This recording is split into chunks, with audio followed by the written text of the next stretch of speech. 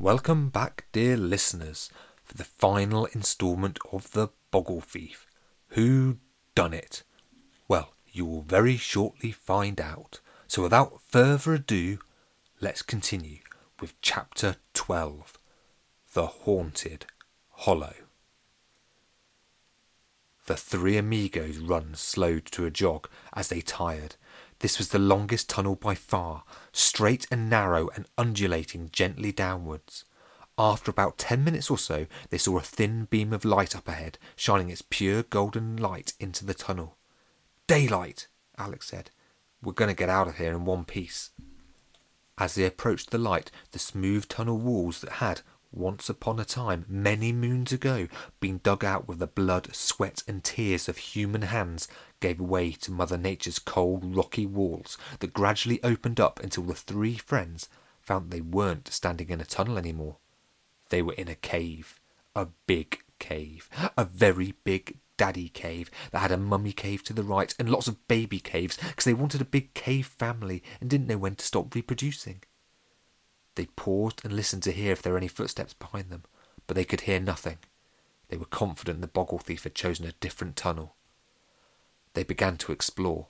They could see the way out in the distance where the bright sunlight was shining through a hole not more than a metre wide. "What is this place?" Jenny said. They were in the village they all lived, but they did not know of any such place. "Guys," Lola whispered, "I think someone lives here. Look over there." Over in the mummy cave to the right was what looked like a campfire that hadn't been lit. There was a seat next to it, but it wasn't any old seat. "That's the naughty step," said Alex, "from our school. The Boggle Thief stole it." "Are you sure?" said Lola. "I should know," said Alex. "I've been on that step more times than most. In fact, I can prove it." Alex went over to the seat and turned it over. "See?" Alex said. "See what, A-Bomb?" said Jenny.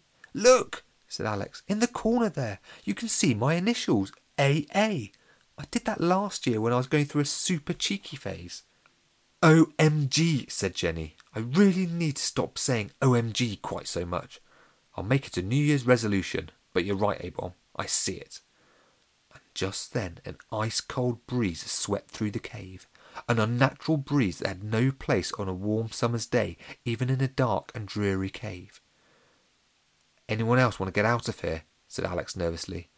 "This place feels weird."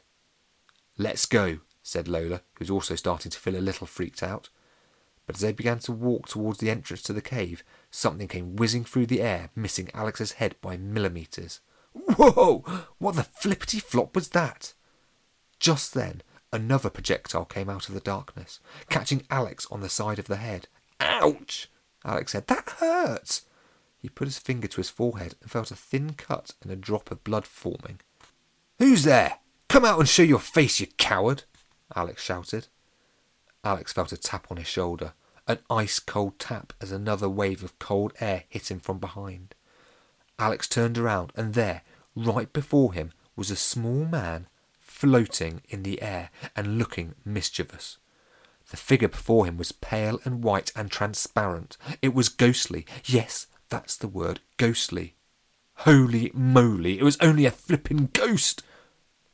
"Boo!" said the ghost, giving a horrible, rotten, toothy smile. "Ah!" Alex screamed. "Ah!" screamed Lola. "OMG, OMG, OMG!" said Jenny repeatedly. "Yes!" said the ghostly apparition with a little triumphant fist pump. "I've still got it. 950 years old, and I can still scare 'em like the best of them. Watch and learn, son. Watch and learn." "Dad, you're so embarrassing. Leave the poor children alone." The voice came from one of the baby caves to the side, and out of that cave another ghost came floating towards them. But this one was shorter and young-looking, no more than 11 or 12 years old, and he was wearing a Harry Potter cloak and Gryffindor scarf. It was a strange sight indeed. "I'm sorry," said the younger-looking ghost. "Dad is always trying to scare everyone. He's a poltergeist, you see. He only ever wants to cause mischief and make people jump. I take after my mum, a friendly slime ghost. My name's Slimer, and this is my dad, Chomper." "Did I scare you?" said Chomper excitedly. "I did, didn't I? I did so scare you. Did you poo in your pants? Did you pee in them? Oh, please say you did a pee in your pants." "No, we didn't." said Alex bravely, trying to get his head around what on earth was going on. This would have been the strangest thing in the world ever, but Alex had met a 2-inch pirate called Pete a few months ago, so he was a bit more open-minded than the girls, who were just staring open-mouthed. "Careful, you might catch flies, girls," chuckled Chomper. "I've still got it, son. Watch and learn." "Chill out, Dad," said Slimer. "Let the kids go." "On one condition," said Chomper, his smile gone and looking stern and serious. "You can't tell no one we're here, all right? If you tell anyone, I will haunt you. I swear I will. I will haunt you forever. Got it? We live in peace down here, and we don't want no one taking our home, and we don't want that dirty Gertie knowing we're down here neither. She'll stink the place out."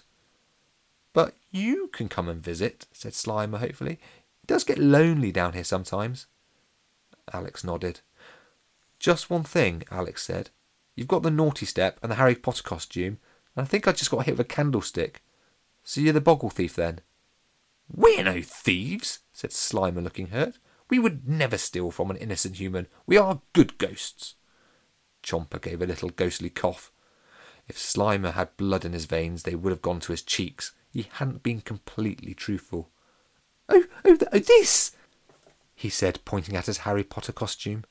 "That was an accidental steal. I was playing in the magic shop late at night, as I often do, with my friends the bunny rabbits and Big Ron the goat, when a brick came crashing through the glass door window. There was broken glass everywhere. I was scared and panicked, did a runner. Well, I can't exactly run, but I floated off in a big hurry," Slimer said. "I totally forgot I still had the costume on until I got back here. I was going to put it back, I promise." "Why would anyone throw a brick through the magic shop window? Did you see who it was?" Jenny questioned. "Oh, I saw who it was all right," said Slimer, eager to be helpful. "It was that slimy-haired magician from the other side of the ditch, the right old horrible one. He's always trying to get one over on the Great Mahoo." "What, Houdini?" exclaimed Alex. "Houdini's the Boggle Thief." "I don't know anything about no Boggle Thief, but he threw that brick through that window, him and his girlfriend." "His girlfriend? He can't have a girlfriend, can he? He's horrid," said Lola. "Yes, he does," chirped Slimer, growing in confidence. "It was that old woman from the newspaper. Anyways, once the brick has gone through the window, she starts shouting at Magic Man, calling him all sorts of names. She then said to make it look like a robbery, and they took some stuff. She said it would at least give her something to write about. It would make a better story, she said. Take advantage of the situation they should, she said." "So you see, it was an accident I stole the Harry Potter costume," Slimer went on. "I didn't mean it. But what worries me more is that I don't think I shut the door of the rabbit hutch, and the back door was open. I might have done, but I can't remember. It was all such a rush."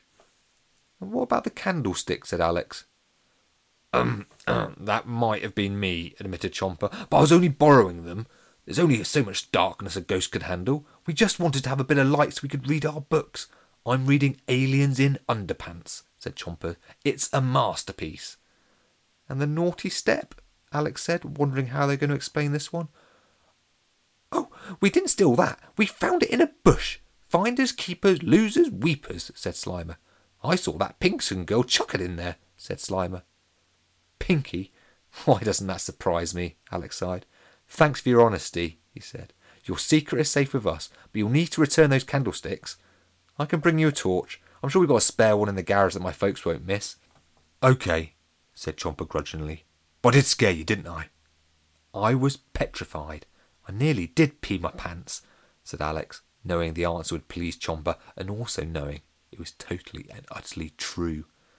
"Time to go," said Alex, and off they walked towards the light and through the entrance of the cave. They rubbed their eyes, took in the smells of the summer, and got their bearings. They were down near the unused quarry. "It's Haunted Hollow," said Jenny. "We should have guessed. It really is haunted." They climbed down the rocky outcrop to the path that led out of the quarry, but Lola didn't move. Alex and Jenny looked back at her. "What's up, Lola?" "I know who the real Boggle Thief is." Ooh, that is the end of chapter 12, listeners. Only 2 more to go.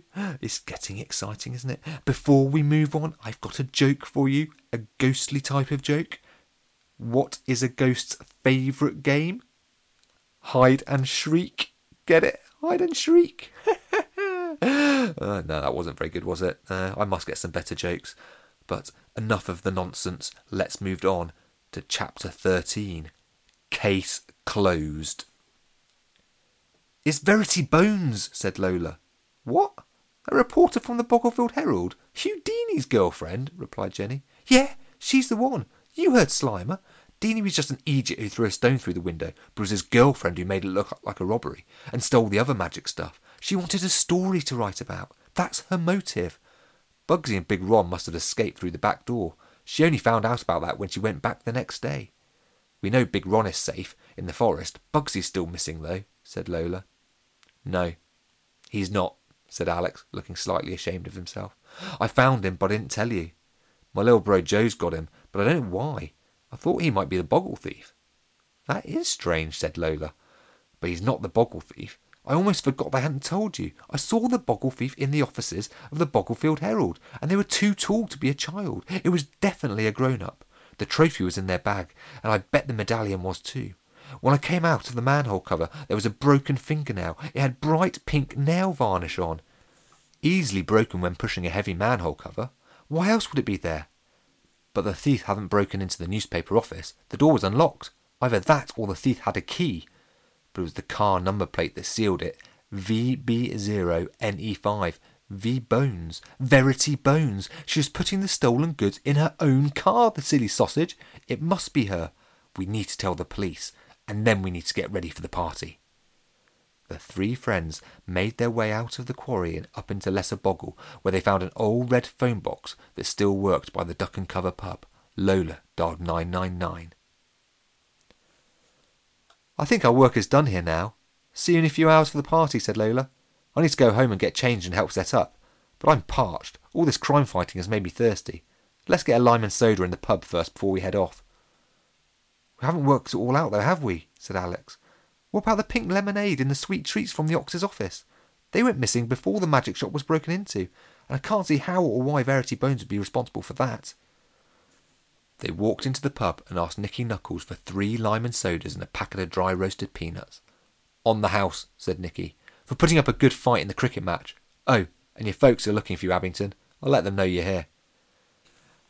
Gary Basher was at the bar putting in a big order and said hello to the 3 crime fighters.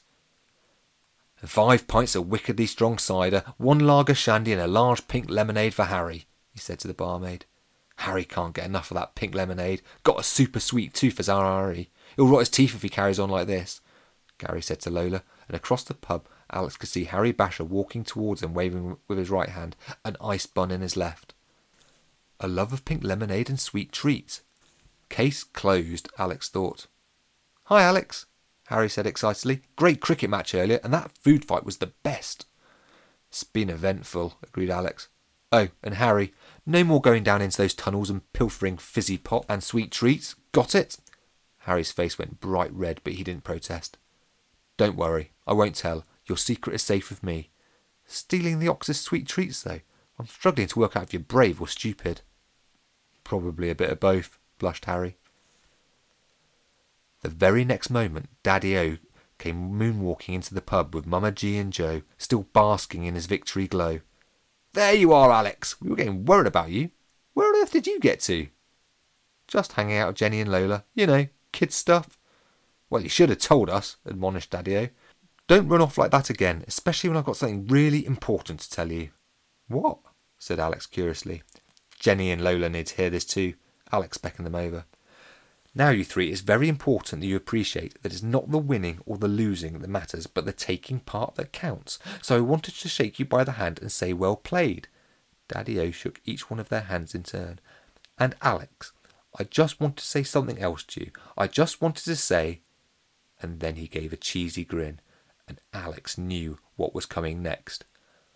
"Winner, winner, chicken dinner. I'm a winner, I'm a winner. I'm going to have chicken for my dinner." He then started clucking and doing his chicken dance, much to the amusement of the rest of the pub. Outside the front of the pub, Alex pulled Joe to one side. "What is that rabbit doing in our shed? I thought you were the Boggle Thief. That's Bugsy." "Calm down, dear," said Joe. "I know that now. I found him in the bottom of the garden in the treehouse and thought I'd look after him. He is super cutesy after all, and I thought he might prove useful." Useful? What does that mean? Said Alex. Anyways, he belongs to the Great Mahoo, and you need to give him back. No, I don't, said Joe. I was speaking to Kenji after the cricket match about something, and he told me about Bugsy. I realised that was who I found. Anyway, to cut a long story short, I've had a chat with the Great Mahoo, and he said I can keep him. Bugsy's getting old, and his magic days are behind him, so he's coming to live with us in retirement. Plus, I could have a rabbit with his experience, being used to disappearing and all that. What are you up to in that shed? It looks dangerous. Do I need to tell Mum and Dad?